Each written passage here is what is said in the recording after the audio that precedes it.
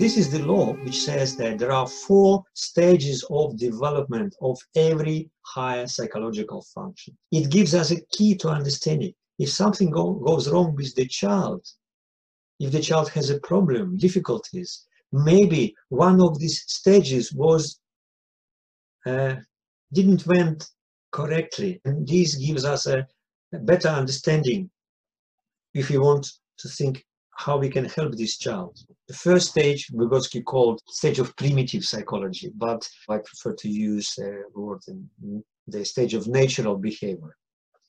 Natural behavior is when the small children are not using any science. Their behavior is natural. The second stage is the stage of naive psychology, when the child is copying, imitating the ways of using some tools.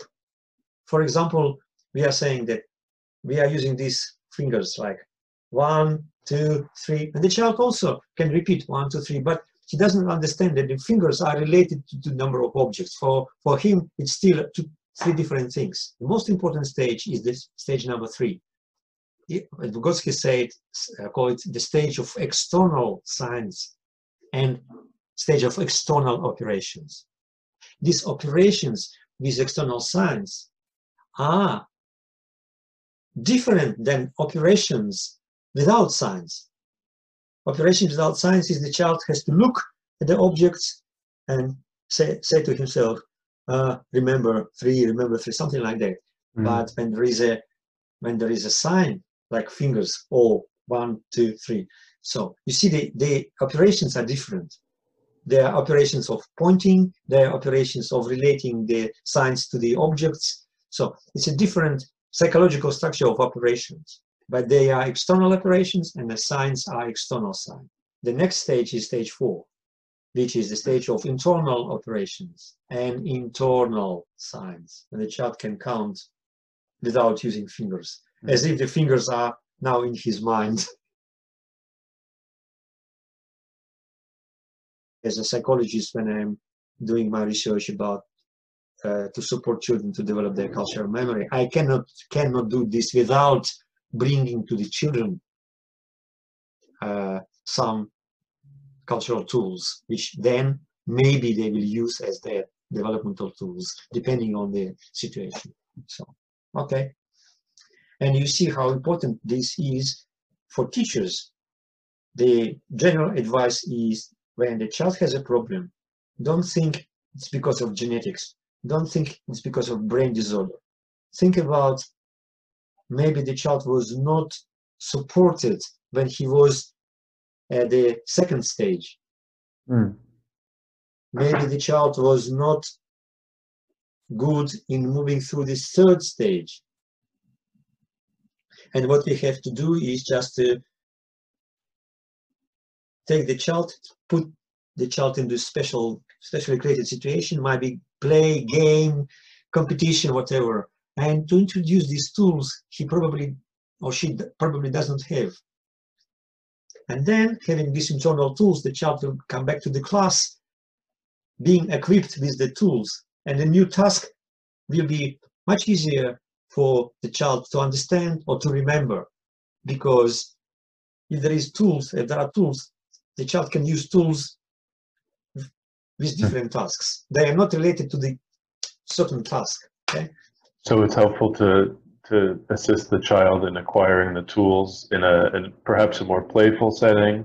Yeah. And then transport those tools to an academic setting, I guess. Yeah.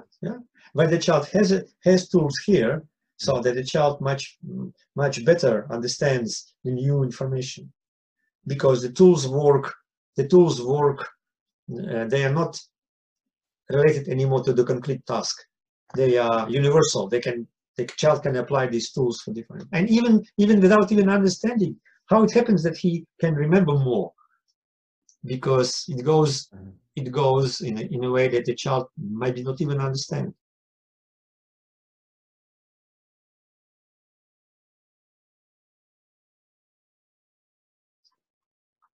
Okay, so this is the row of numbers.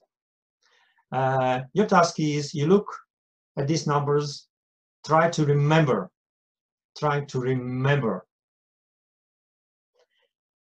You have only 1 minute. And then you try to reproduce the whole row of numbers. Okay? Okay. Let's do it. You have your minute? I'm actually going to pause for 1 minute. Okay? Yeah. Okay. 1, 2, 4, 7, 1, 1, 1, 6, 9, 1, 3, 4, 2, 6, 2. Not even close. Okay, so why? It's impossible. Nobody can do. What happened? You tried to just to remember using your memory, and your memory was just a biologically driven memory. You didn't use your cultural memory, because to remember something, sometimes you need only just memory. But you know, there is a effect of the working memory. You know, this 7 plus minus 2. So we can remember for a short period of time only 7 elements plus minus 2. So, and it's much longer. So it's absolutely out of limits of everyone's memory.